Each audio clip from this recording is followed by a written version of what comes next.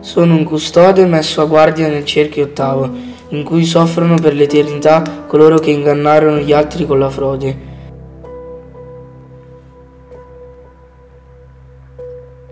Nella mitologia sono un gigante con 3 teste, 6 braccia e 6 gambe.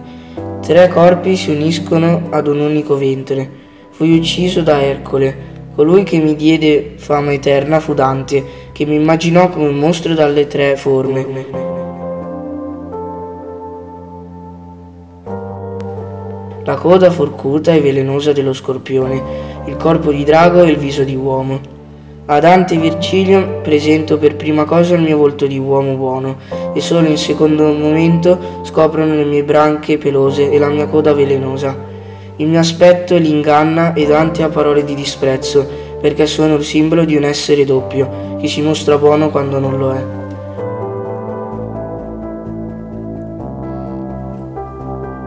Dante e Virgilio sono costretti a salire sulla mia schiena e io, volando, permetto loro di attraversare un burrone e arrivare a Malaggia.